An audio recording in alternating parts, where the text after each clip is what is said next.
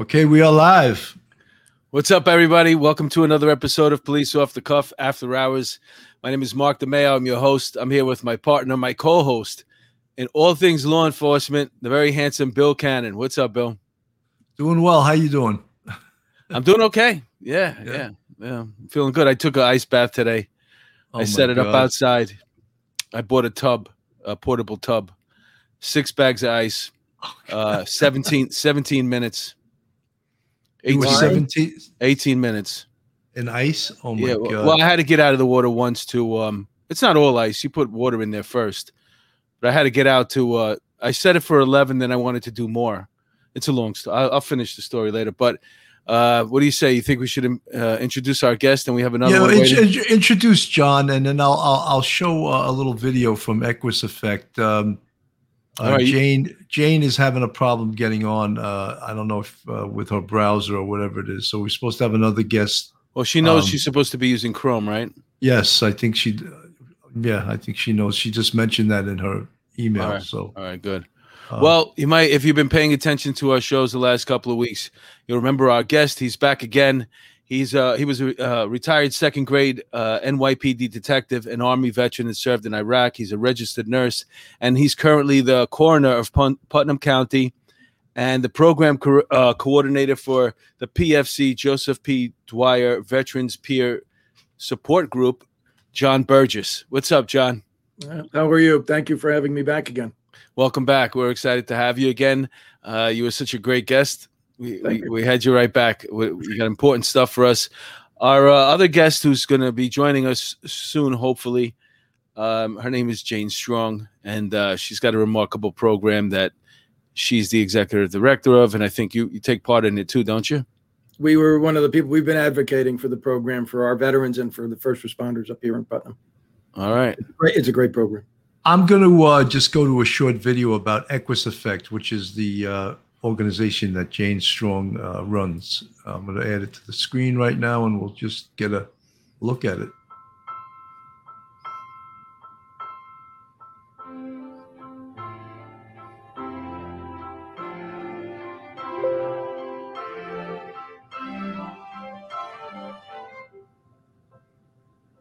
A veteran showing up at the Equus Effect will find that just even their initial contact with the horse can be a really uplifting experience. Just getting their hands on them provides for a release in oxytocin, and they start to feel the calmness. We feel that horses are tremendously valuable in terms of bringing them back home, bringing them back into relationship with other people in civilian life, and also giving them a chance to be with the outdoors, be with horses, which are a gateway back to your own true nature, is what we believe. I realize that not everybody suffers from the same problems. And I'm sure that anybody with at all levels of post-traumatic or any of the other battles that they're fighting within themselves, that they'll find something here, and the horses will settle you down and teach you that that there is a peaceful way of adapting to the new environment that we're in compared to the environment that we came out of, which was exactly the opposite.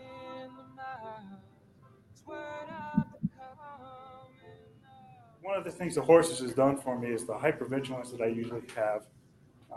When I'm working with the horses, all I see is the horse. I don't see everything else around. It's just the horse. So it's very different. And it's a new sensation. It's been a long time since I felt that way.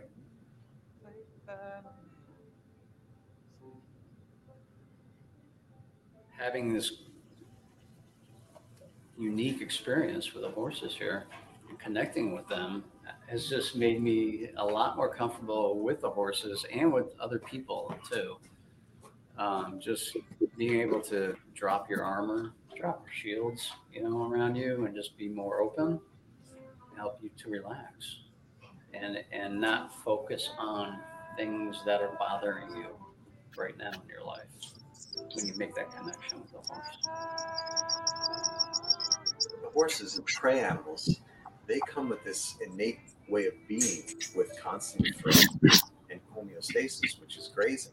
they can move back and forth between these states with agility. A lot of the veterans coming back, they stay up in that state of threat. The day that Apache made a connection with me by choice and chose to follow me, and demonstrated that he trusted me, helped me to realize that I could trust myself. Because a horse has no agenda, and the horse is just, opening itself up based on its perception of the situation. And because a horse is hypervigilant, and some of the symptoms of what we experience and deal with as veterans with PTSD is that same hypervigilance. If a horse is choosing to disregard their hypervigilance and trust, it gives you permission to allow yourself to do the same thing. This is a way of helping them adapt, and it's a way of coaching them back to become the incredible, talented, resourceful leaders that they are.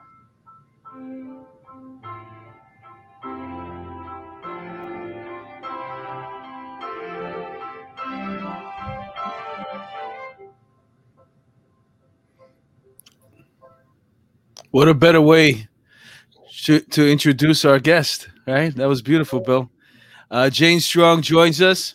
She was once a competitive horse rider, and now she's the executive director of the Equus Effect, the video that we just saw, helping first responders, military, veterans, cops, firefighters, people who may be suffering from one form or another of PTSD. And I was fascinated by that. I got all choked up, to tell you the truth. Oh, when you saw the video? Hi, it's nice to be here. I'm sorry, my computers don't talk to each other, so one thought it was okay to be on and one didn't. Well, that's you got Bill and John. That's Bill Cannon, the host of the show as well, and we're happy to have you. Thank you.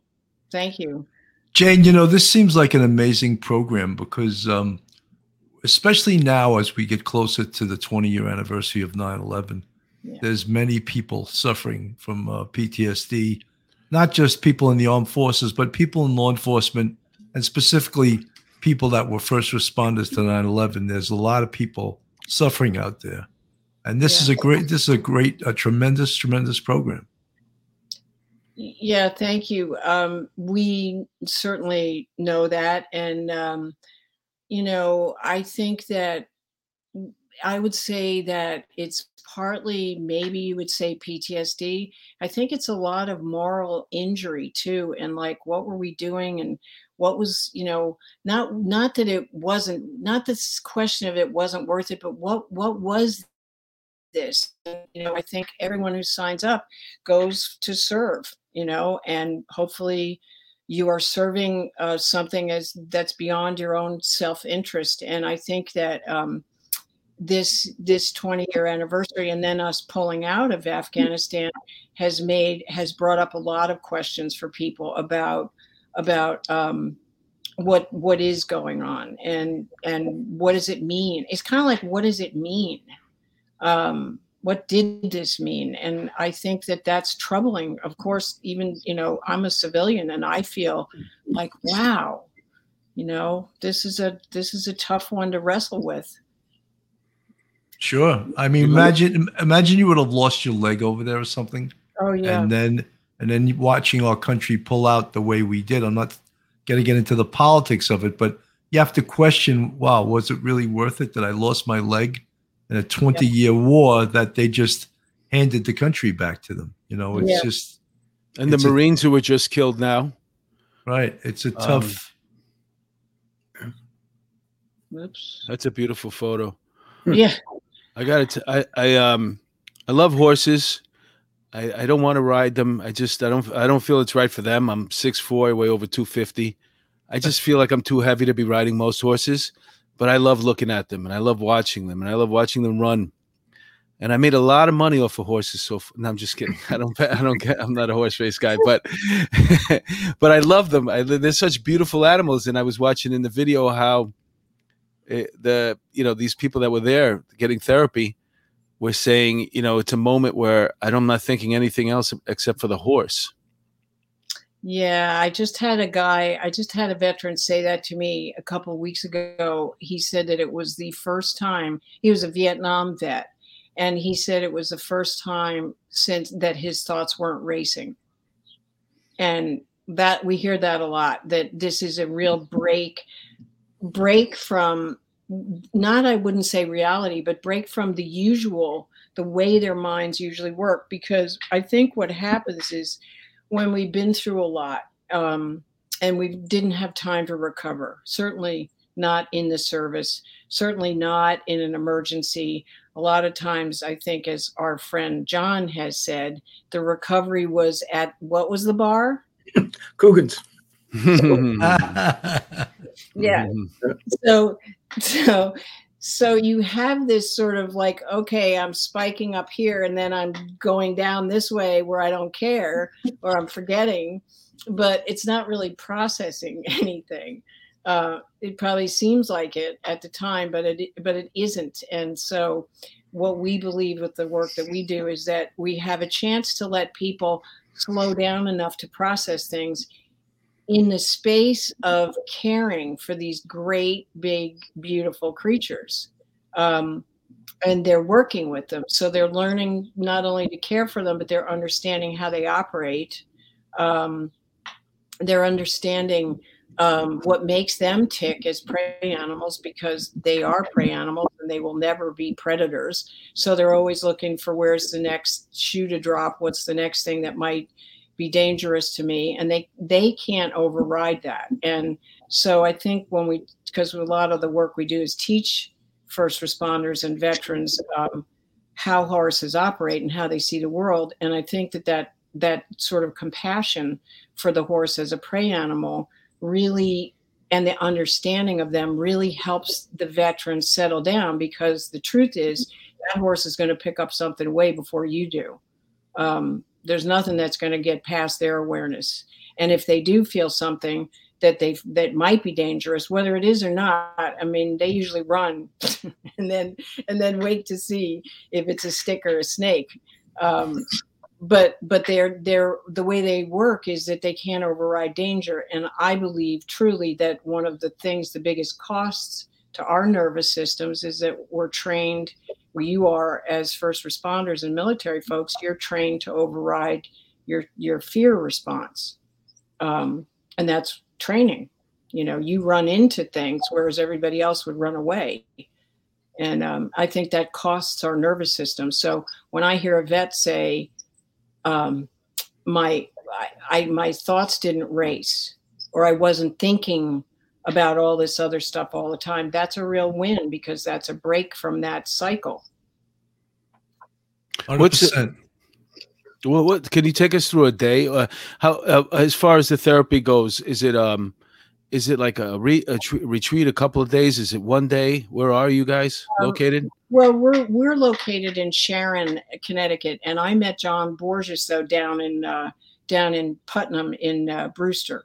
We were training some folks to do the program down there, and we're training people to deliver this to other parts of the country too, because we've got a big research project coming up with the VA and Yale, and we're going to hopefully scale this up to a national level, so we're accessible, because you can't move horses, and people are going to want to have access to this, we hope. So what we do is we start in the barn, and we have people start with something we call a joint warm-up. We used to call it joint rolling, and then we decided that wasn't a good idea, so we call it joint warm-up. It's legal now in New York anyway. So, well, you're in Connecticut. But we were starting to work with people from treatment centers, and we're like, I don't think we should call it this, So anyway, we started with that. We teach people how horses see the world, that, they've been around for 55 million years. They have 340 degree range vision. They have 170 degree independent range with their ears, the largest eyes of any land mammal.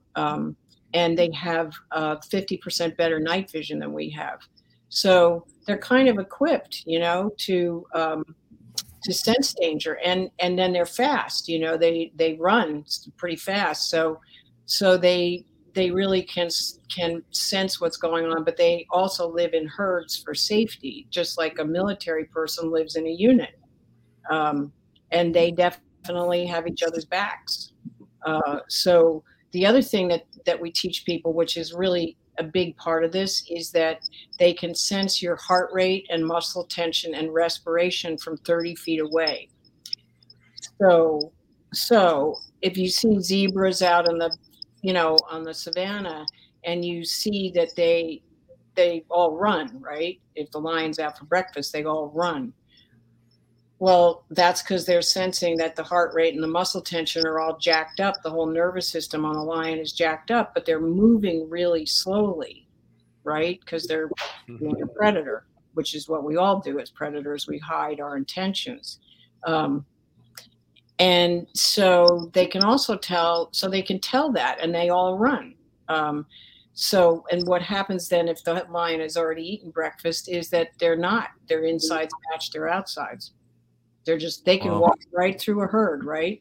Amazing. So yeah, it's kind of cool. And how they're built is to always be able to escape. And what they do is they run a quarter of a mile, and they all turn around, which I'm sure you've seen. They all turn around to see if everybody made it or not. And, then they go back to grazing. Folks in the chat, a lot of people are asking how Joe Murray is. And Joe Murray has the coronavirus right now.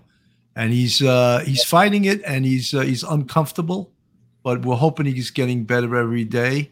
And also Twyla from Equus Search, she got hit with corona, very tough, and we're praying for her also. And our producer Josh from California, he got the most mild case of it. But let's say prayers for all three of them that they get over the coronavirus. Jane, I'm going to put another video up on the screen, and we'll give this a little watch too. When they come home is probably one of the most rewarding things I've ever done in my life. When the vet first gets around a horse and the horse is calm, they realize the environment's safe. I began to realize that I was reacting just like the horses do, reacting to my environment, and began realizing I don't need to anymore, as if I'm still at war. I'm looking at him, I'm looking at his eyes, heading the horse a certain way, and he's getting my vibes. And I says, holy cow, I says, this is amazing. And I didn't want to do it at first because I'm trying to commute with a human being and getting where I am today, not a horse. After 3 weeks into this, I couldn't wait to come back up here to go through another session. So we're kind of turning him in a real tight circle, but it's the hand. Being here with these guys and forming a bond with them. There you go. No force, all finesse. It was life-changing. We have them get their hands on the horse. We have them groom them. We have them walk with them, just to kind of make this connection with them. Because once they feel that, there's actually a release in oxytocin that goes through the brain, which is a calming hormone. And what do they do with that now that they're going back into civilian life? They're able to maintain it, create better relationships, understand that they work very similar to the horse, and that relationships are important. A lot of times veterans feel like they don't fit in with our society anymore, because we don't. With the horses, it's okay just to be you, and it's okay to feel the way you feel. You just realize that you do fit in. I feel like a real person finally, and whole.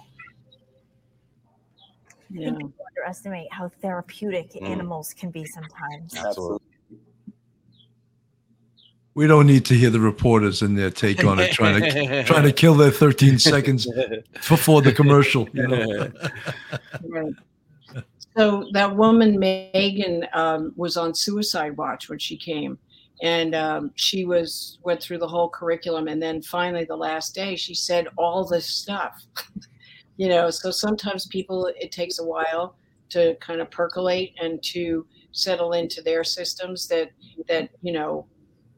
reacting all the time isn't really necessary, as she said. And also that if you can bring this to relationships where you respond rather than react, because everything isn't an emergency when you come home, that you start at lower RPMs when you come into a situation, you can always bring the volume up, but you don't have to start there.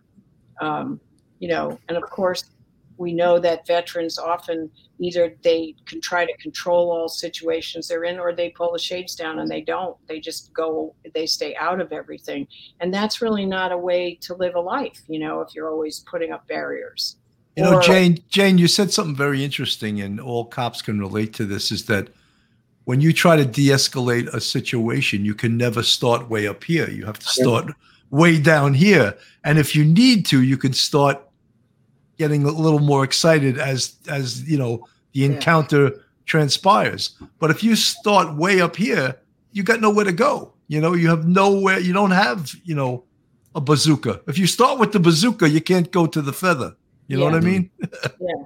So that was interesting. Yeah, exactly. And that's exactly what we teach, is to learn to put some space between something that's happening out there and your response. There's a space in there, and that's where you have a choice. And so we operate entirely in that space. We teach people through real horsemanship skills. So we're not actually therapy.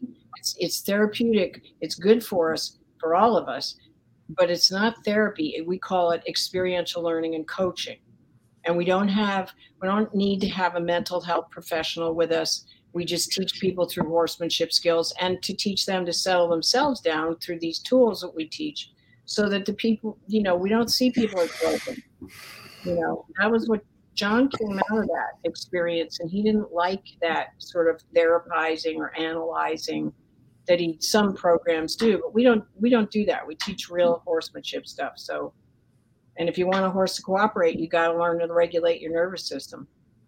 Wow. You know, one of the things I just put John's name on the screen, John Borges, First Line peer-to-peer support, and he runs that 501c3 up in Putnam. And he can walk the walk and he can talk the talk, because he was both a 20-something year veteran of the NYPD. He became a nurse. He went to Iraq, I believe, as a captain in the Army. So he knows both sides of the fence. So I can't think of anyone who's more qualified to speak about this stuff and about the problems that he sees veterans and members of the service encountering. You want to touch upon that, John? Sure. Thank you. One of the pictures that you had was Stephanie, and Stephanie was I think she was wearing pink jacket or something. That's it. She's was a sergeant in Mounted in the city. Wow. And she went through the program. And one of the ways that I can explain this to some people is that, you know, one of my dear friends, he's a Vietnam veteran, Silver Star recipient. That's sort of like a charging the enemy under fire kind of guy. And, you know, he was going to have nothing to do with this. Nothing. He just didn't want to have anything to do with it. And I said, listen, if we're going to recommend something, you have to go through the program. You have to see it. And at the end of the day, you tell me it's bullshit, it's bullshit. And we went through the program, and he has had such a turnaround and has become such an integral part of this. And I tell people, if it did this to him, think of what it could do for you. And I try and tell people a couple of things. I said, first, I can't really explain to you what it does. You know, the first thing I'll tell you is that it's not therapy. I'm not telling you you're going to go to therapy. There's no therapist there. There's no psychiatrist there. Nobody's saying you're broken. Nobody's going to fix you. This is just some sort of experience that you're going to have.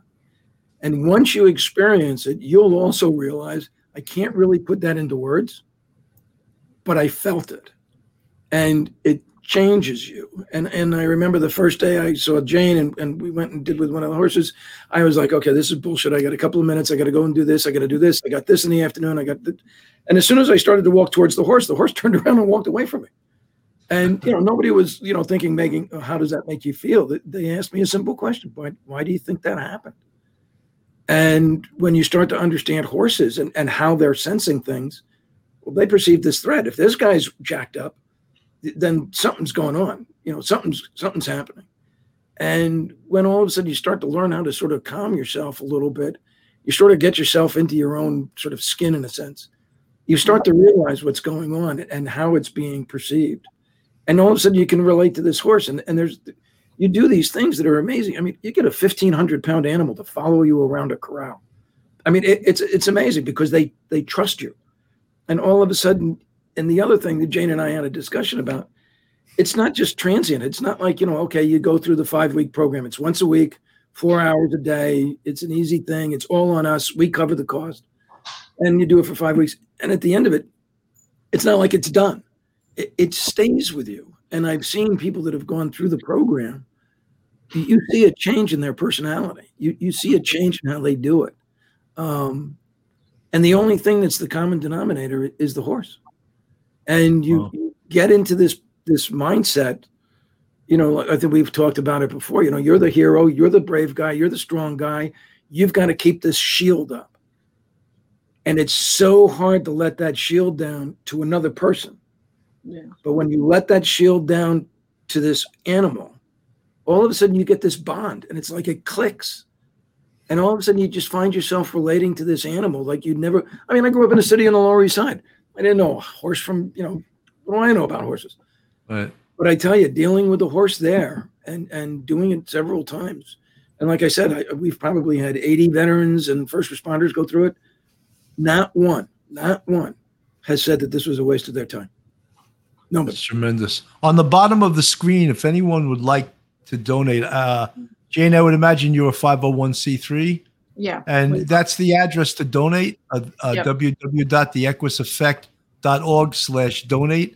Right. This is a tremendous cause. It's a tremendous thing for first responders, for law enforcement, people with PTSD. And that's the address if you'd wish to. And they have a website. You can go to their website, www.theequuseffect.com. Is it? Or it's also .org. It's .org, yeah. .org, okay. And you can go. They have a great website. They show you the whole program they have there. Yeah, that's right. So I think what John hit on is right. Is that if you come in, you just get to see how you come across without any judgment. Like a horse isn't saying, "Oh, that jerk," I'm not talking. Whatever the repercussions that happen with people, that doesn't happen with horses. They take you as you are right now. So if you are like all jacked up, like John was like, okay, what's next now? I'm going to, this, that. And then the horse goes, I'll see you later when you, when you calm down. or when you get on it. The horse wouldn't have liked any of us coming out of Coogan's, He would have said something was wrong. But they what they do is the minute, and the reason I was saying that about they sense what's going on inside, is that if you are afraid, like this gentleman was that John is talking about, if you're afraid but you're acting like you're okay, that looks kind of weird to a horse because he's seeing this tight nervous system, worked up. But then you've got a smile on your face and you're walking straight at him, and the horse is going to be like, wait a minute, I don't know what's happening, but whatever it is, I'll find out later. And they're worried about, what am I not seeing? They're not worried about, I'm going to take advantage of your fear. They're worried, what am I missing here that this person is worked up? So we teach people how to just be honest about how they feel. And that's a really big deal. That's fantastic. We're going to, Jane and John, we're going to go to a quick commercial. We'll be back in a few minutes if you have to get up and use the bathroom. I don't want to be like the teacher that you're raising your hand and I say, you can go to the bathroom now, but now's be a good time to do it. Thank you. Folks, if you're looking to relocate to Myrtle Beach, South Carolina, Carol Waters of the Beach Realty Group has been buying and selling property in the Myrtle Beach area for 11 years now. Carol and her husband, Rob Mahan, retired FDNY firefighter and NYPD, work as a team. Carol has been a multi-million-dollar producer for the past 10 years. They have a great knowledge of all the aspects of the real estate industry. Carol is well known around the Irish community in New York. She worked in Fitzpatrick's Manhattan Hotel for over 20 years behind the stick. She's originally born in the Bronx and brought up in County Mayo Island. Contact Carol Waters for all your real estate needs in the Myrtle Beach area. Carol Waters sells. Carol Waters sells MB at gmail.com, 914-261-6681. And folks, earlier we mentioned we're going to say a prayer for Joe Murray. Joe Murray is our legal counsel here on the Police Off the Cuff After Hours. He's a regular guest. He's a contributor to the show, as you can see. He's a lawyer. He's a retired NYPD cop. And right now, he's under the weather. So we're going to say a prayer for him and hope that he gets back to his doing his legal business here. Keep the number in your pocket, on your person, in your phone, just in case you ever get in trouble. This is the lawyer that you want in your corner representing you. He's a gentleman, and he'll fight for you. jmurray-law.com. jmurray-law.com. Telephone number 646-838-1702. And Joe, if you're listening right now, we're praying for you. Okay, brother? Folks, Police Coffee is an officer-owned business dedicated to crafting the finest coffees and blends. It's to provide you with the freshest coffee available. Each brand is roasted fresh by people who know what it means to stay vigilant. And our specialty coffees do not waste one drop when flavor is concerned. Our coffee is some of the best you'll find, but it also helps serve an important cause, giving back to our community. 50% of the profits goes towards helping family members of police officers who fell in the line of duty. To order coffee and related products from policecoffee.com, go to the website. There are over 7 types of coffee to choose from. 50% of the profits go to officers' families in need. For a 10% discount, use code OTC10. That's off the cuff 10. And I put my money where my mouth was. I ordered a introductory pack, and I used already the dark roast. It's fantastic. It's an amazing coffee. Don't buy Starbucks. Buy it from these guys. Policecoffee.com, and you'll be glad you did. If you're looking for supplements, be sure to check out the products from FirstDoNutrition.com. As first responders, there are certain expectations in our performance on the job. We train hard and drill often to be able to perform at our best when duty calls. Whether it's hoofing over 100 pounds of gear or engaging in a spontaneous foot chase, we work out like our life depends on it, because it does. 2 New York City firemen created this supplement line with hand-picked products that will not pop positive in any drug test for first responders. Solid pre-workout products that will give you a good pump and a short-term strength boost that can help you power through your workout. Supplements that help with fat burning and weight loss, and post-workout formulas that support recovery. Go to firstdonutrition.com. Use code OFFTHECUFF to get 10% off your order. Folks, we also have, we got some, if you're not a subscriber to Police Off the Cuff, please go to our YouTube, hit the subscribe button, give us a thumbs up, hit the bell. We're getting new members all the time. We're up at 13,500 right now. Our next goal is 15,000. Then we want to hit 20,000. We're doing some amazing things on this show. Every show that we do that is we like to give back. This is a give back show. All right. We want to advertise for cops, to help first responders, to help military people. And, even though this is a give back show, this is still a damn interesting show and entertaining, But, we're going to have on September 15th, Sammy the Bull Gravano is coming on the show.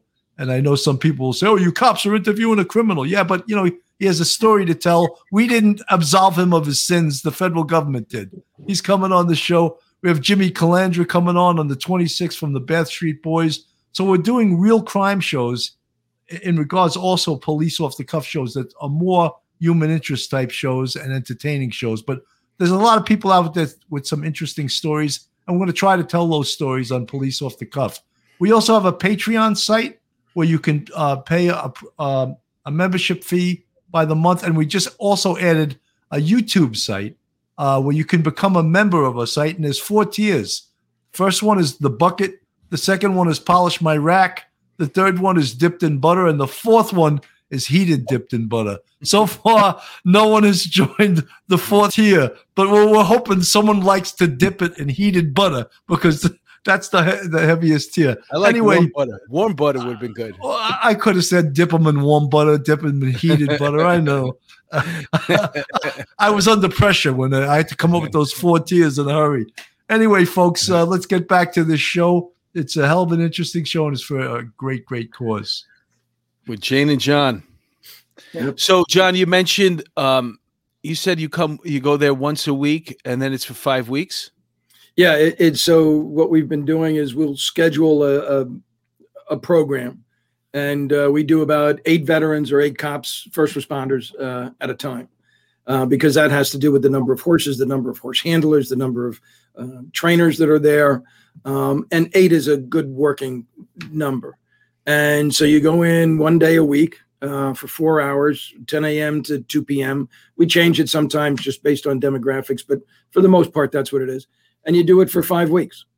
And it's an easy time. It's not, hard work. It's not, breaking your back. It's not like, oh my God, I don't want to do this. And if I can, I'll tell you a quick story. And we just buried a veteran today who was, for the want of better argument, he had no family. He was alone. And he was a very sort of curmudgeon-y, grouchy, mean combat Vietnam veteran. He had a heart of gold, but he went through this program about 2 weeks before he died. And he loved it.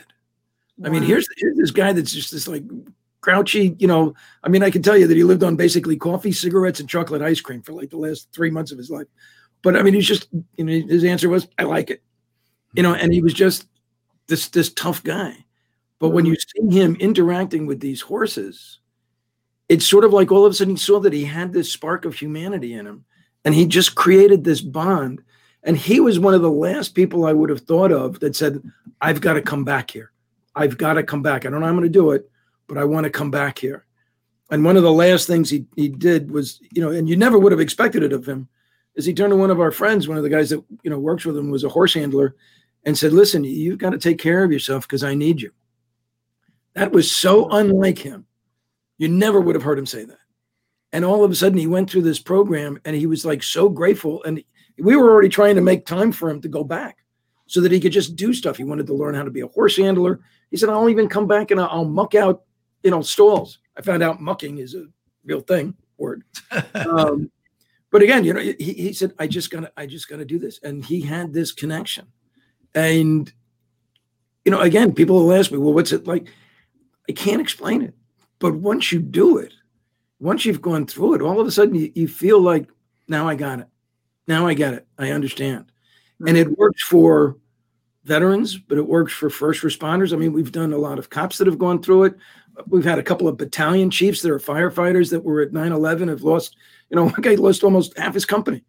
And, all these people that have gone through it have just come away with this experience. And now there are other equestrian or equine, I should say equine, because equestrian is riding, correct, Jane? Right. That's right. So it's an equine program. There are a bunch of them out there, but, they're sort of like therapists. They're like, well, how does that make you feel? Well, how the fuck do you think it makes me feel? Get away from me. But this thing is sort of, it's sort of like, why do you think this is happening? What do you think is going on? And at the same time, they're instructing you about horses. You're learning something.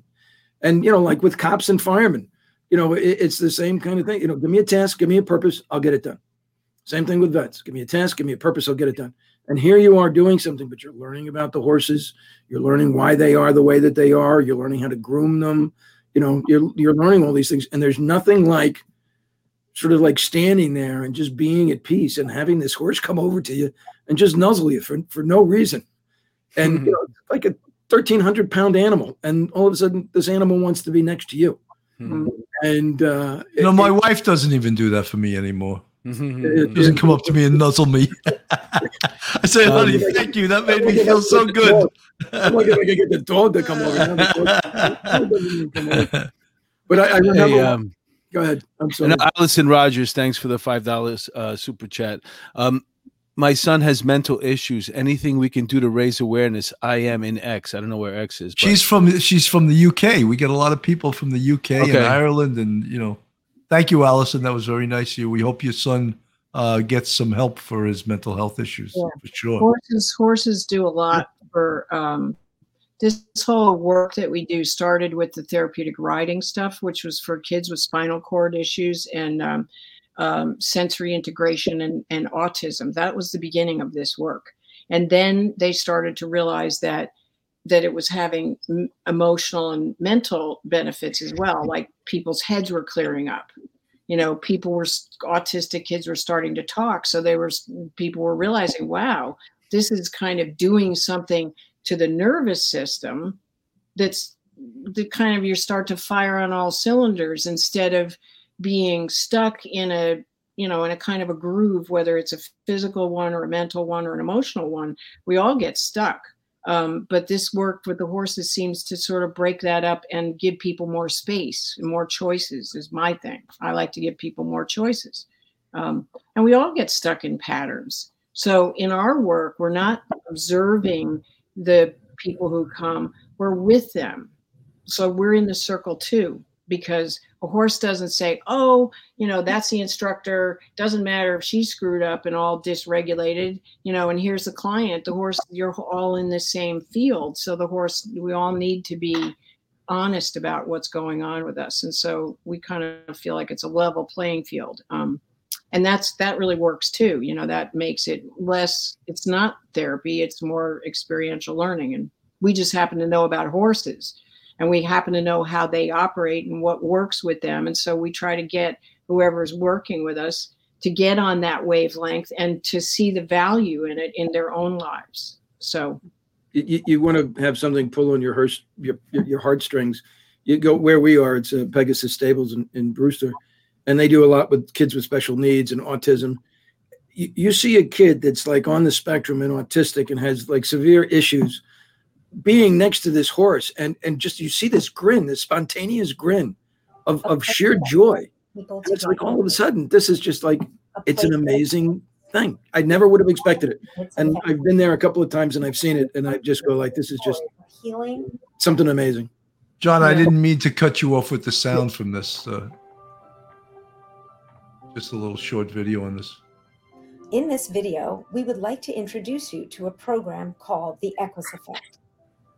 Through connection with the horses, you will have the opportunity to gain life-changing insight and information around managing your emotions, setting healthy boundaries, and dealing with triggers by responding rather than reacting.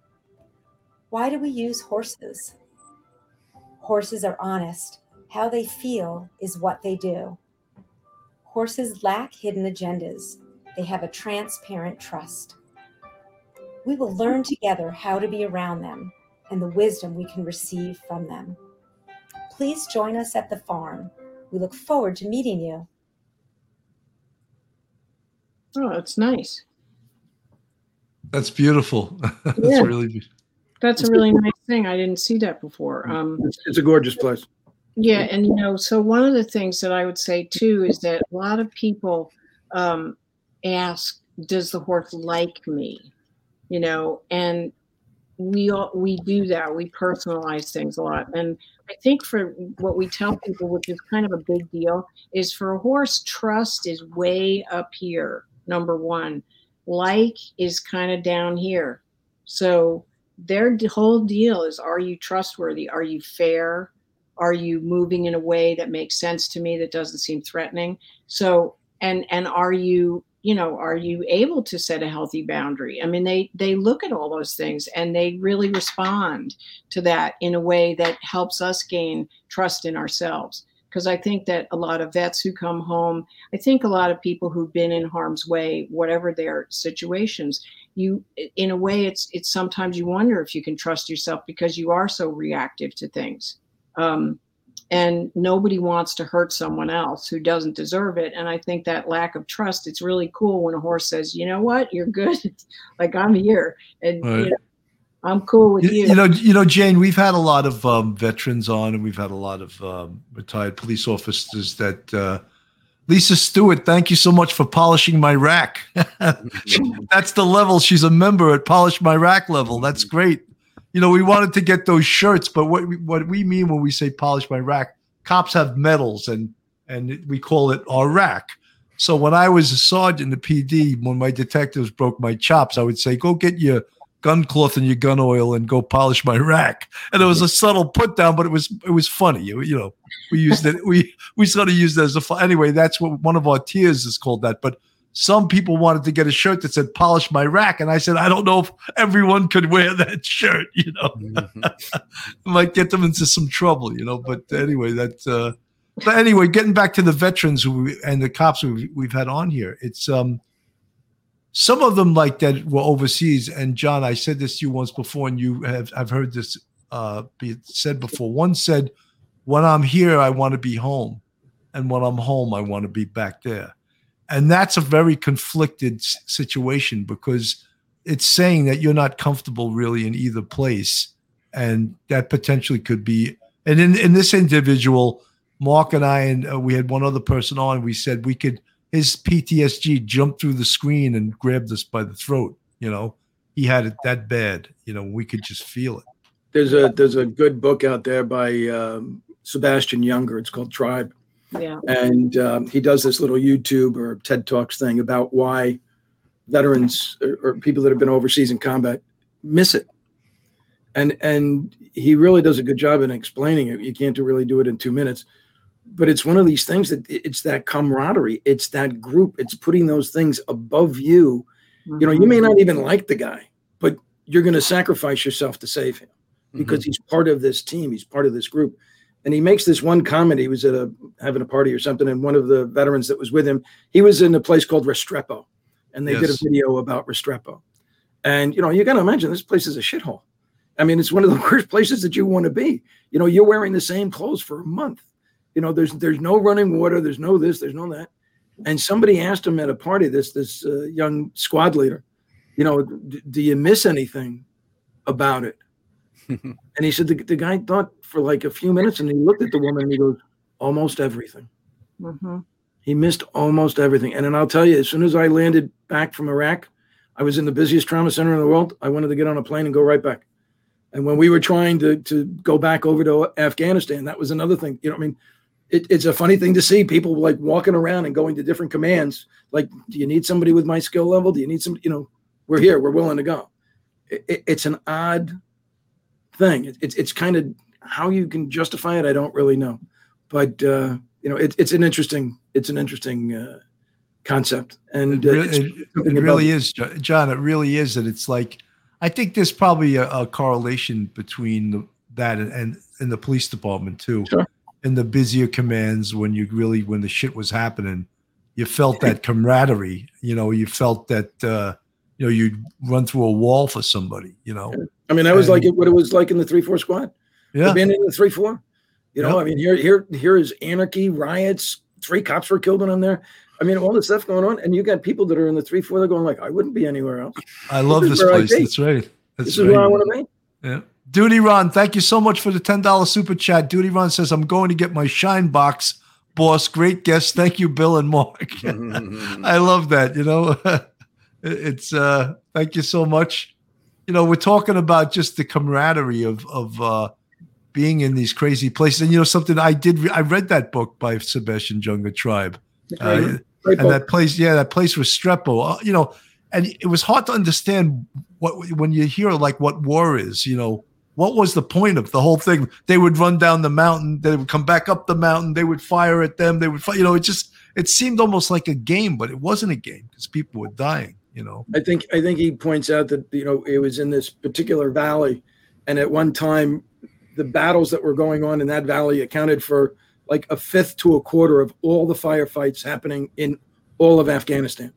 It was that particular type of, I don't want to mispronounce it, Kandahar Valley or something like that. Right. But, it's just, and then you listen to the guys, they want to go back. And it's the same thing, but again, going to something like this with the horses gives you a chance to just sort of like reset for a second. Yeah. And just sort of like bring yourself back into, I don't want to say normalcy, but brings you back to yourself, But again, I mean, I understand 100% what that guy was talking about like, I miss almost everything about it. How many times do you hear about cops? I miss the guys that I'm with. I don't miss the job. Right.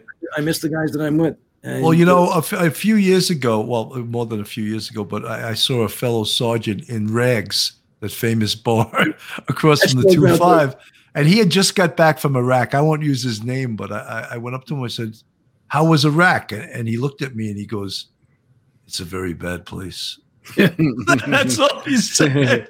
And I was like, wow, can I buy you a drink? He just said it's a very bad place. And I was like, well, it must be, because this guy is a tough guy, Well, I this think sort of with those guys. Go ahead, John. Sorry. No, I was just going to say it's one of those things. This is just a tool. It's not like saying, you're going to do this, you're going to do the horses, and you're fixed. This is just another tool for you to be able to use when you do come back from Iraq and go like, oh, a very bad place, or Afghanistan, or, you and I have talked about this. I wouldn't be a cop now, but those guys that are raised, and those guys and girls that are raising their hands to be cop, my hat's off to them, man, because I would not be doing this. Right. And yet there they are, they're doing it. And this is a way for them to help cope with it. Yeah.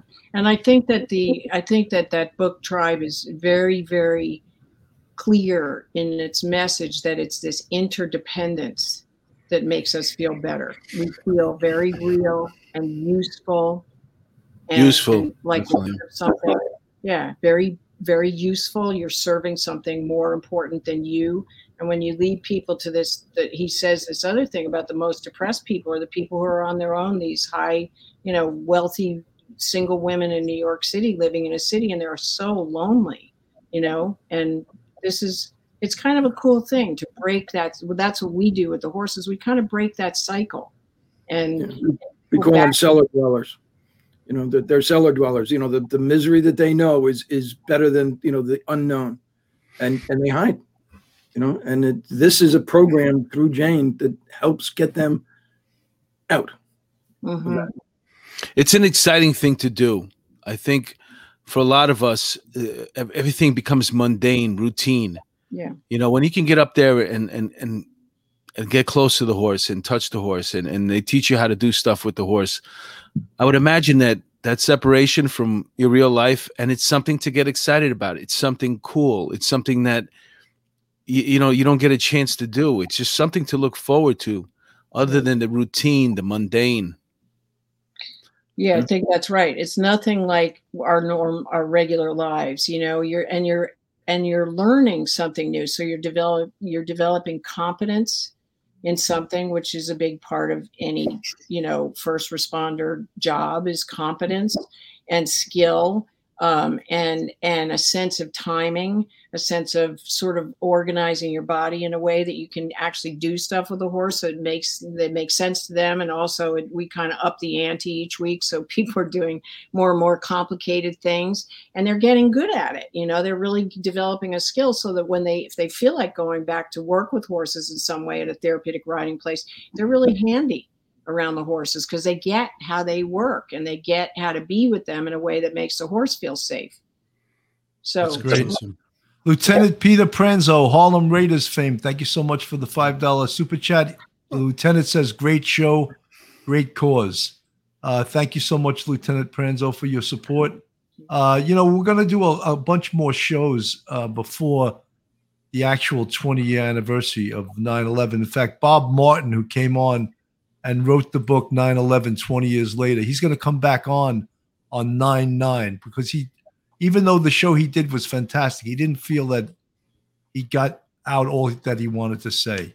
And he asked if he could come back on, and I said, absolutely. So he's going to come back on 9/9. I think we also have a retired firefighter who's going to come on 9/7. And I also may be able to get a retired chief who ran Fresh Kills. And I'm trying to get him on, and that would be an amazing story. Grace Green, thank you so much for the $40 super chat. We really appreciate that. Very grateful for all of you. That's really fantastic. Very generous of you. These stories, and I mean, I cringe sometimes when I hear politicians don't want to give the full celebration and the full memory, the full memoriam to 9/11. They want it to go away. And guess what? It's never going away.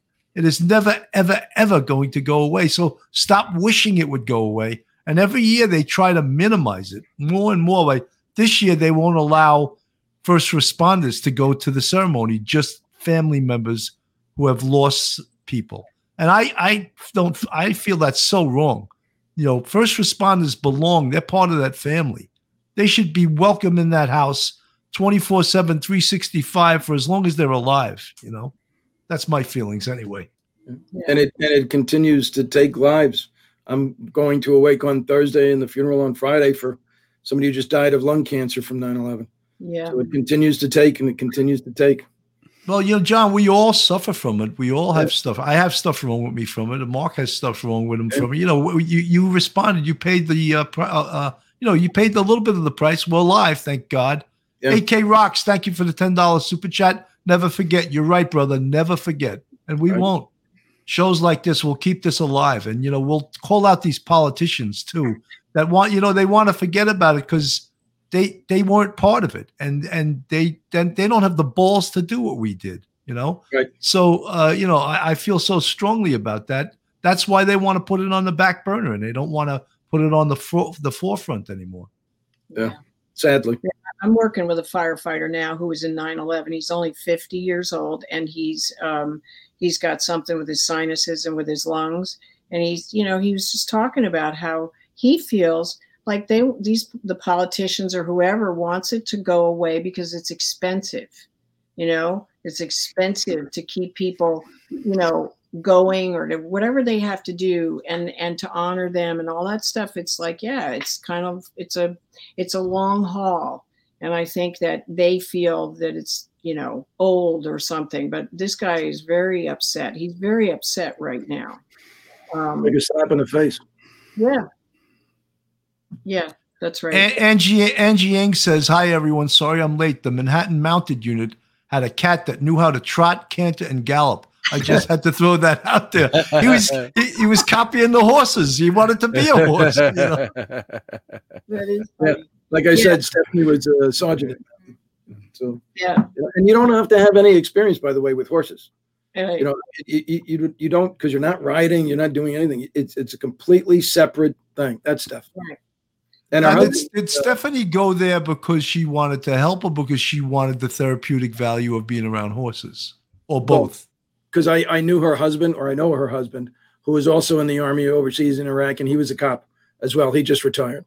Retired a couple of years ago.